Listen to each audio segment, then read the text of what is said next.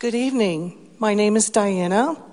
The Old Testament reading is found in Genesis 16, verses 7, 8, 10, and 13. The Lord's messenger found Hagar at a spring in the desert, the spring on the road to Shur, and said, "Hagar, Sarai's servant, where did you come from and where are you going?" She said, "From Sarai, my mistress. I'm running away." The Lord's messenger also said to her, "I will give you many children, so many they can't be counted." Hagar named the Lord who spoke to her, "You are El Roi," because she said, "Can I still see after he saw me?" The word of the Lord. Thanks be to God. The New Testament reading is found in Galatians 2, verse 20. "I have been crucified with Christ, and I no longer live, but Christ lives in me. And the life that I now live in my body, I live by faith. Indeed, by the faithfulness of God's Son, who loved me and gave himself for me." The word of the Lord. And now, if you're able, please stand for the reading found in Luke 1, verses 46 through 49. "And Mary said, 'My soul magnifies the Lord, and my spirit rejoices in God my Savior, for he has looked on the humble estate of his servant. For behold, from now on, all generations will call me blessed. For he who is mighty has done great things for me, and holy is his name.'" The gospel of the Lord. Let's remain standing as we pray. Gracious Heavenly Father, we thank you that you are indeed the God who speaks and calls to us, the God who comes to dwell in us, your Son, Jesus, Emmanuel. The God who lives within us, the Holy Spirit. And so we ask you now that you'd quicken our hearts, that you'd open up our ears, open up our eyes, open up our minds and our hearts to be able to be attentive and alert and awake, watchful this Advent to all that you're saying and doing in us. We pray these things in the name of the Father and of the Son and of the Holy Spirit. And everybody said, amen. You may be seated. Well, I just want to say tonight before we start into the scriptures just how grateful I am to you for all of your faithfulness. And those of you that are watching online, many of you have been doing this for months now. You have yet to come to an in-person gathering. Maybe you've found yourself with a situation where it has left you particularly vulnerable. And I just want to say, I know that this is not what you want watching at home, but we're so grateful that you're doing this to have some form, some approximation of gathering together as the saints. And we are all longing for the day when we can pack an old creaky high school together someday and worship together as a church. And for all of you in the room, thank you for doing this. I know this is an unusual time of day for our worship gatherings. I know that this is an unfamiliar place, and we've been doing this since the end of May. And still, for many of you, it feels like, gosh, this is still disorienting. I understand. And so I just want to thank you for rolling with all of these changes and flowing with it and trying to fight tooth and nail to be the church and keep gathering virtually or in person. So give yourself a hand. Come on, everybody. Thank you for doing this. Tonight we begin a series on Advent, and it's going to take us all the way up until Christmas Eve. If those of you who have been journeying with New Life Downtown for a few years, you know that Advent is the journey up to Christmas. It is, in Christian practice, it is a season by itself. It's not synonymous with Christmas. It is a season, like Jason said earlier, that is one of preparation for the joy of Christmas, and it's marked in its own particular way. Now, I just want you to know, none of us here are fussy about that stuff. If you're listening to Christmas carols at home, so are we, okay? So we have our Christmas tree up. We've had it up for a week now, so there's no liturgical church calendar police happening here. This is 2020. You do what you need to do to find joy, okay? But I just want you to know that when we mark Advent, this is also the beginning of the Christian year.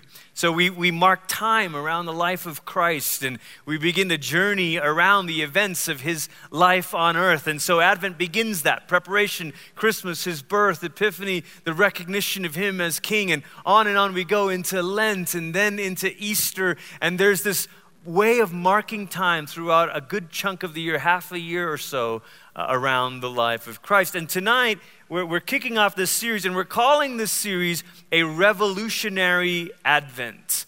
A revolutionary Advent. And if you're the note-taking kind of person, you can write that down. A revolutionary Advent. The subtitle of the series is a series on the Magnificat. The Magnificat is the song that Mary sang in Luke 1. And tonight, in part 1, we're going to talk about how the revolution is personal. Revolution is such an exciting word, isn't it? There was a song back in the 90s, a Christian song with Kirk Franklin and God's Property that said, "Do you want a revolution?" And the people go, "Woo, woo, do you want a revolution?" Woo, woo. And of course, now if you're Hamilton fans, maybe you're thinking of the lyric, "Do you want a revolution or a revelation?" And on it goes. My teenagers could know it all. Yeah, don't get me started flowing, Ken, because it'll be over right there. But revolution is such an exciting word and a powerful word, and it gets our blood flowing. And maybe you're thinking of Les Mis and the song of angry men when our blood flows red or something like that. And it's the stuff that fills the pages of history books. And it makes me think of a story. My good friend over here, Dan O'Brien, about 7.5 years ago, he was kind enough to accompany me to England. I was presenting a paper at an academic conference, and really, I hadn't even begun my doctorate yet. I was not even a baby academic. I was like a poser academic, which I still feel like in many ways. But I was presenting this paper, hadn't even started my post-grad work, and I wanted to know if someone would travel with me, and Dan was gracious enough, and we found cheap flights on Icelandic Air or something like that, and we get to this place, and the conference was just outside Oxford. And so we decided to spend a day before the conference just visiting some of the different colleges in Oxford. And you know this, that the university is made up of several different colleges. And we walk in one of the gift shops or visitor center sort of thing of one of these colleges. And a student is working there. And Dan, being quite an extrovert, just strikes up a conversation. And he says, "Oh, well, what are you studying here at Oxford?" And she says, "I'm reading history," which... that's your major, only they don't call it that. And he says, "Oh, that's great. What any particular focus?" And she says, "I'm studying revolutions." And he says, "Oh, that's wonderful. Like maybe the American Revolution?" And she politely takes a step back and she says, "Well, mostly the French Revolution." And Dan, ever the patriot, says, "Well, but how come not the American Revolution?" And our polite gift shop attendant said, "Well, the American Revolution wasn't technically a revolution." We were both a little taken aback. And she went on to explain that the king wasn't actually overthrown, and nor was he beheaded, and power was not actually reversed. It was more technically a rebellion. She was right.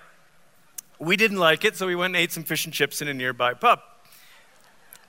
When you think about revolutions, it isn't just the ceding away or the sequestering away from the parts of life that we don't like. A true revolution is the upending of the ordering of society as we have known it. A revolution is not a group of people who say, "I don't like that, so I'm going to go over here and do something different." Many times this is what we think the arrival of Jesus was. That the arrival of Jesus meant that a little group of people could do a cozy little club and sing cute little songs in the sweet by and by until one day they fly away in the sky. But that's not a revolution. That's just forming your little club. A revolution is the reordering of society. And what I want you to see tonight as we look at Mary's song is that Mary is not singing a sweet little song of praise. She's singing about the reordering of society. She's singing about the reordering of the world as they had known. And now Israel in the first century was in desperate need of a reordering of the world. In fact, they had come back to their land hundreds of years earlier, only to then be overrun by other empires. They found themselves constantly being kicked about in between the battles between two larger nations and empires. And the most recent one, they found themselves under the thumb of Roman rule. And Rome let them set up their own sort of puppet governors, and they said, sure, you can have a king, quote unquote. How cute. Let's call him King of the Jews, Herod. Play along. But we all know, and they all knew, that this wasn't the real thing. They were like prisoners in their own land, living in exile while still living in their homes. And so when this angel visits Mary, and he says to her, the Messiah is going to be born by you, through you, she starts to sing. And when you understand the longing and the hope of the people of Israel in the first century, you recognize that the Magnificat, Mary's song, is not a little cute, sweet, beautiful, gorgeous, Western European choral evensong. Mary's song was a bit more like punk rock, because she's talking about the complete upheaval and reordering. And tonight we're going to look at the first few verses of it. Luke 1, verse 46, and Mary said, my soul magnifies the Lord, and my spirit rejoices in God, my Savior, for he has looked on the humble estate of his servant. If you're the underlining type, underline that word looked. He has looked. He has looked. The message, the first thing I want us to see tonight, I want you to hear in the message, but before that, the first thing I want you to see tonight from this song, from these opening lines, is that God sees you. God sees you. Mary opens her mouth and begins to sing, and she says, he has looked at me. He's looked at me. He's seen me. He has regard for me. In the Message paraphrase, Eugene Peterson puts it like this, and Mary said, I'm bursting with God news. I'm dancing the song of my Savior God. God took one good look at me, and look what happened. I'm the most fortunate woman on earth. I love that paraphrase. God took one good look at me, and I'm the most fortunate woman on earth. The truth is, Mary finds herself in a little line here of other women that God has looked upon. We heard tonight the Old Testament reading from Genesis about the story of Hagar.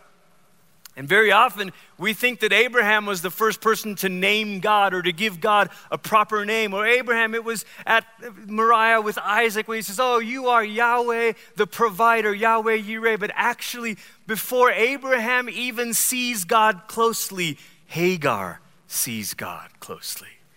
God revealed himself first in this most personal way to a female Egyptian slave, a woman who had 3 strikes against her in the ancient world.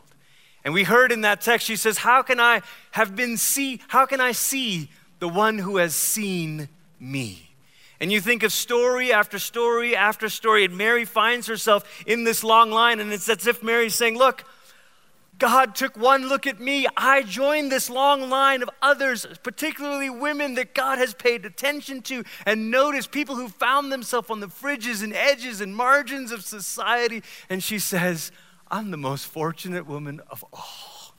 He's looked at me. The first thing I want us to hear tonight is that God sees you. Maybe it's difficult for us to think about that because salvation often gets wrapped up in such theological language that it sounds so dusty and formal. And what's your atonement theory, brother? Do you believe in substitution or all of this stuff, and we've got technicalities, and we've enshrined it in all kinds of centuries of doctrine, that we think that salvation is this grandiose idea. But never forget that when the Nicene Creed, the confession of the Christian church for 1700 years, when it introduces us to the word salvation, the stanza starts like this: for us. For us and for our salvation, he came from heaven. For us and for our salvation, we rightly want to displace the attention from ourselves and say, oh, it's not about me. It's not about me. It's true. Salvation is not about you, but it is for you. It is for you. It's a deeply personal story. There's something so meaningful when somebody does something for you and you know that it was created for you. When Holly and I were dating, or rather when I was pursuing Holly in our college years, and I had to work hard for that, I would write her poems, and I would write her songs, 2 of them actually. And these early poems were not that good.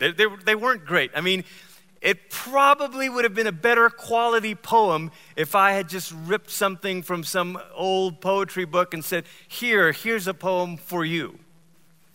But feeble as my rhymes were, they meant something more because it was for her. It was written for her. And the songs, they're not going to be any sort of top 40 Billboard chart-topping songs.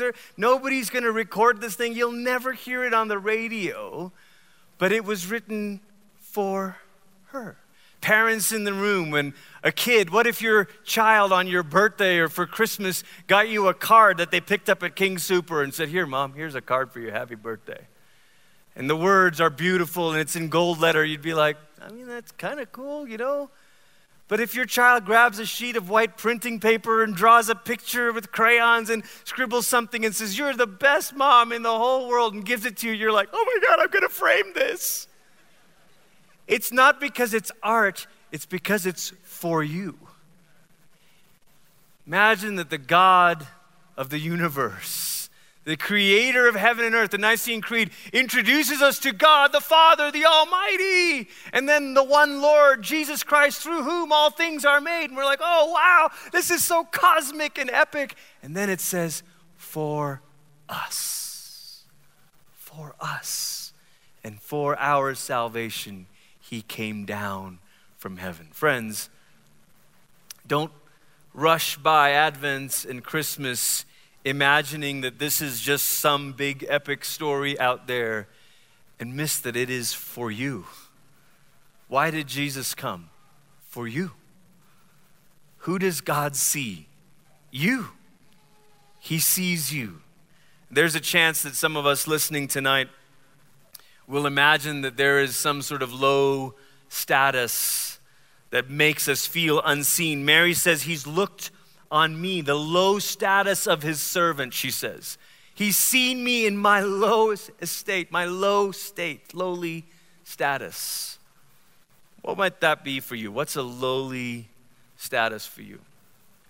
Maybe it's because you're here and you don't quite fit the categories by age or ethnicity or gender, and you're like, I don't know, the power brokers, the movers and shakers, I don't know if I fit that profile.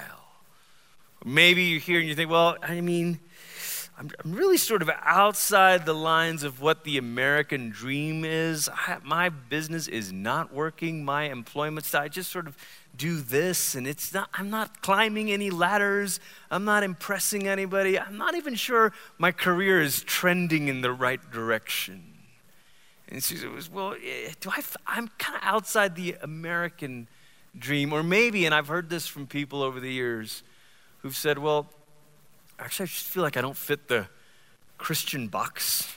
I don't fit the evangelical box. I'm kind of rough. I didn't have a great family. I'm not married. I don't have 2.5 kids. I don't live in the burbs. I don't do this. I don't fit kind of the evangelical idea of the right family. What is it that makes you feel like you have a lowly state. Surely God might look at them, but not me. Surely God sees them. Well, of course God sees them. Haven't you seen their Instagram post? Of course God looks at them, but God doesn't look at me. What is it that makes you think that? Luke's gospel is particularly focused on showing us Jesus' attention on the ones that society has forgotten or ignored. A few chapters later in Luke 6, Jesus gives one of his famous sermons, and it says this. It says, "And he lifted up his eyes on his disciples, and he said, 'Blessed are you who are poor.'" Now this is different than Matthew. Matthew 5 says, "Blessed are the poor in spirit." And we're like, oh, poor in spirit. It means I don't actually have to be poor, right? Right. Luke's gospel, Jesus is like, I'm just going to say it. Blessed are you who are poor. And the people are like, are you sure? Because, if you read Proverbs, it says that if you're blessed, you will be wealthy and you'll prosper. And if you read Deuteronomy 28, it says that if you obey the Lord, you shall prosper. So Jesus, are you sure? You want to say, blessed are the poor. He says, no, I'm sure about that. Blessed are you who are poor, for yours is the kingdom of God. Blessed are you who are hungry now, for you shall be satisfied. Blessed are you who weep now, for you will laugh. Once again, to recalibrate, to kind of shock us a little bit with this, listen to the paraphrase of it in the Message.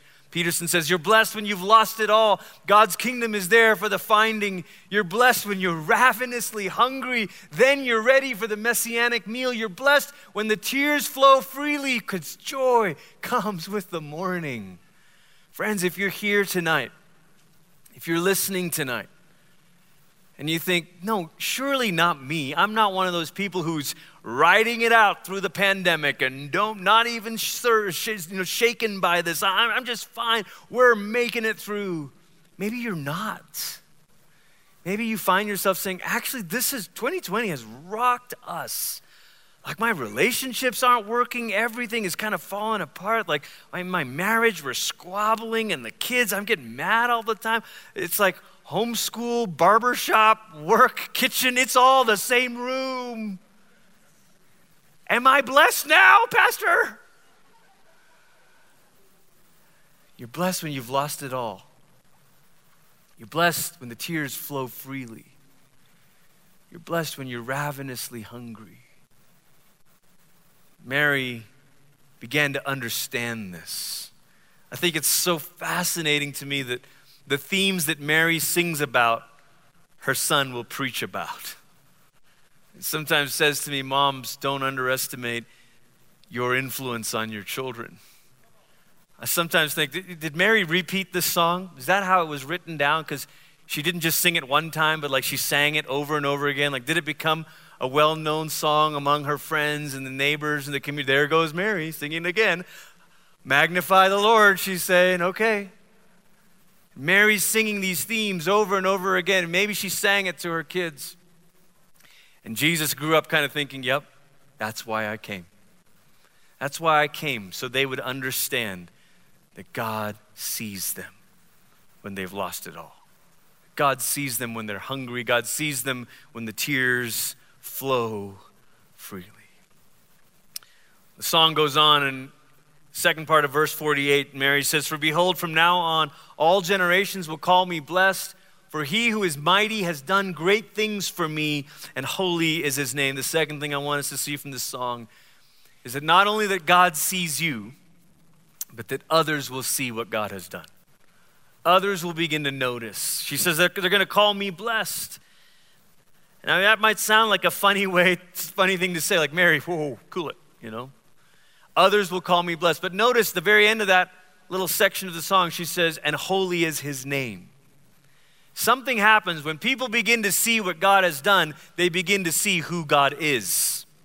When people begin to see what God has done, they actually begin to see who God is. This is why I want to say to you, there is a way to pray and ask God to do something on your behalf that isn't actually selfish, because you know that if God answered your prayers, it would result in others seeing what God has done.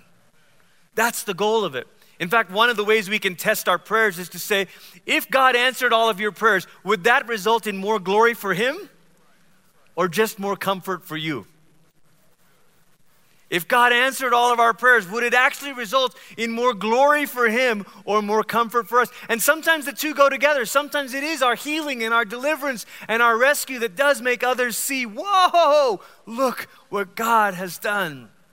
It was kind of comical, but this whole journey for me over the early part of the fall with my voice and going out to see doctors in Boston and all of that, Holly and I tried to make it a point to try to be a presence that was a blessing even to the people that were a blessing to us. The day after surgery, I wasn't allowed to talk for 2 weeks after the surgery, but I'd written stuff down on my phone, and I showed it to the surgeon. I said, thank you so much for being so caring and so attentive and so patient. And I said, you're like a pastor. And he read it and he goes, oh, that's weird. He goes, nobody's ever said that to me before. And then I said, well, can I send you something? And I sent them under the guise of, I just want you to hear what my voice sounds like. I sent them the audiobook of Blessed, Broken, Given. Sneaky. And then I went up and I went up to a specialist in Denver for some follow-ups, and he starts talking to me about this app that he's listening to for his devotions. He's like, I'm kind of new to this church thing. I grew up in a different religion altogether, but I'm starting to explore Jesus. And he said, the scripture this morning on my app was about Revelation. You know anything about that? I was like, as a matter of fact, I do. Have I got a series for you? Pointed him to the Lectio 365 app, sent him a CD set of my audiobook for Blessed, Broken, Given. Why am I doing this? Because I'm interested in sort of just, look, that's not going to result in any sales. These are not what Instagram calls influencers. This is so that others can see what God has done and begin to glorify God. One of the best things we can give one another as the people of God is our attention. One of the best gifts you can give someone is the kind of attentiveness to their life and to their story that recognizes God at work in their story. I don't just mean like attentiveness like, yes, oh, is that so wonderful? Lovely. I think the challenge for all followers of Jesus is to give a person the kind of attention that you're actually beginning to be like a little grace detective, and you're picking up the clues of God at work. And you're listening to their story and you're saying, hey, do you think that God is, and they're like, oh, yes. Recently, I was sitting for coffee with an old friend, and he was telling me of all the challenges he's been through. We've walked together for a number of years, and he was sharing with me something that was developing in his life, and I just sat down, I put my coffee cup down, and I said, bro, listen to you. Think about where you were a year ago. Think about what you were saying to me 2 years ago. Look at what God has done now. And he goes, yeah, that's true. And tears began to come out of his eye and out of my eye. We were leaking awesomeness because men don't cry, right? Or something like that. Just kidding, I cry all the time. And I was like, do you see this? And he's like, yes. The gift of attentiveness to one another, really our job as pastors is simply to be a witness to God's grace at work in each other's life, to pay attention to it and then to call their attention to it, to say, you're just going to move right by this moment, but hang on a minute. Let's build a memorial here and give God some praise. Others will see what God has done. We give each other the gift of this kind of attentiveness and attention. And then this doesn't mean, though, that it becomes obvious. Don't forget that Mary was still living on the margins of a powerful empire. You can scour the history books of the Roman Empire. They're not going to talk to you about Mary. You can read all of the different records of Caesars and emperors. They're not going to write to you about Mary. So it doesn't mean that because God sees you and others see you that, oh, now I'm going to have a traveling ministry. It doesn't mean that all of a sudden you're going to gain 10,000 followers on Twitter or whatever. God could care less. But it means that the ones who are paying attention will take note.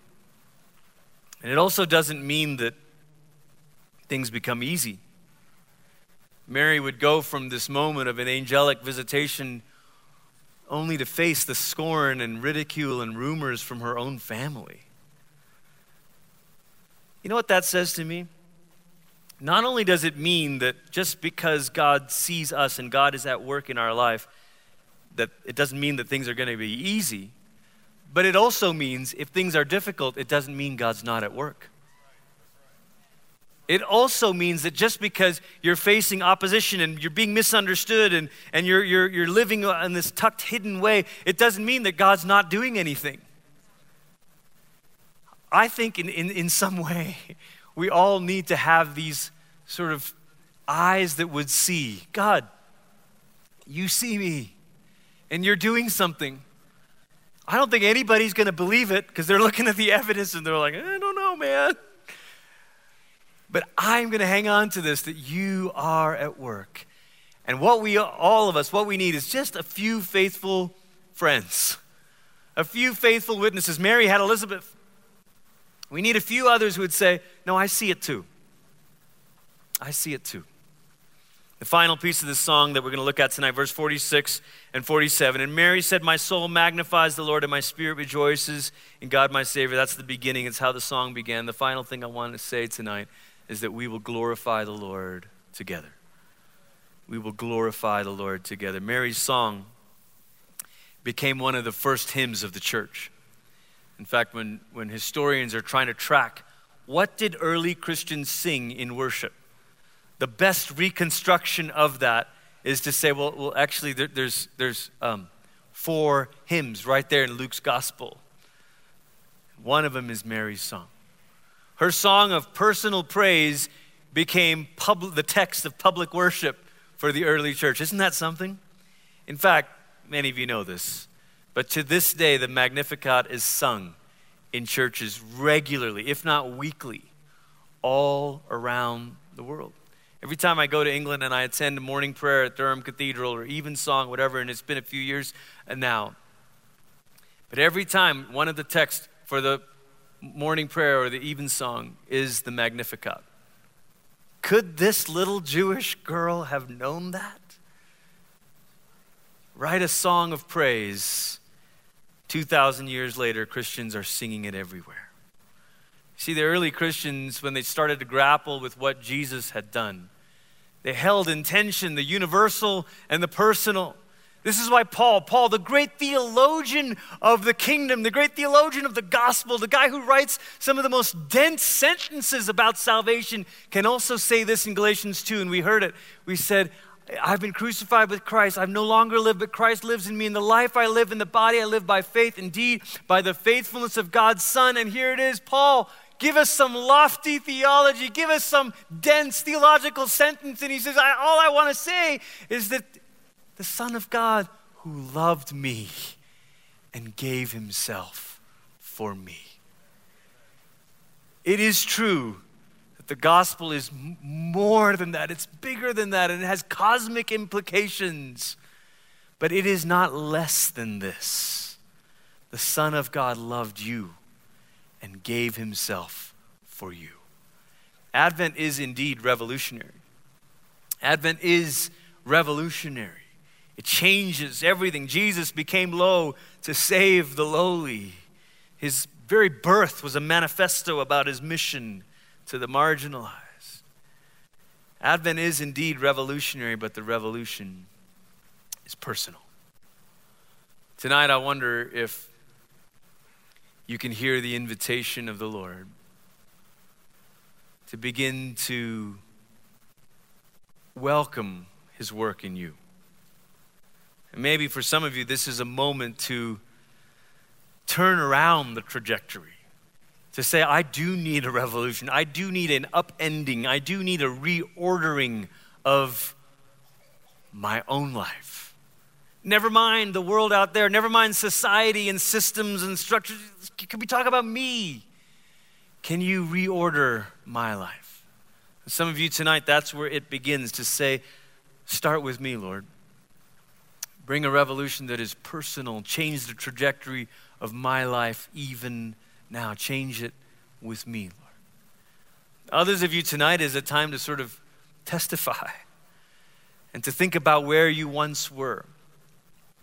Think about where you were 6 months ago, 9 months ago, a year ago, 2 years ago, 5 years ago, 10 years ago, and to say, wow, God, you have really made all the difference in the world. Jesus, you have really changed things around. I look around the room and I recognize different ones of your stories, and I think, there it is. You make me want to glorify the Lord. The way that you've faithfully walked through challenges, disease, death, disappointments. I look around the room and I think, you make me want to glorify the Lord together. So would you stand with me tonight?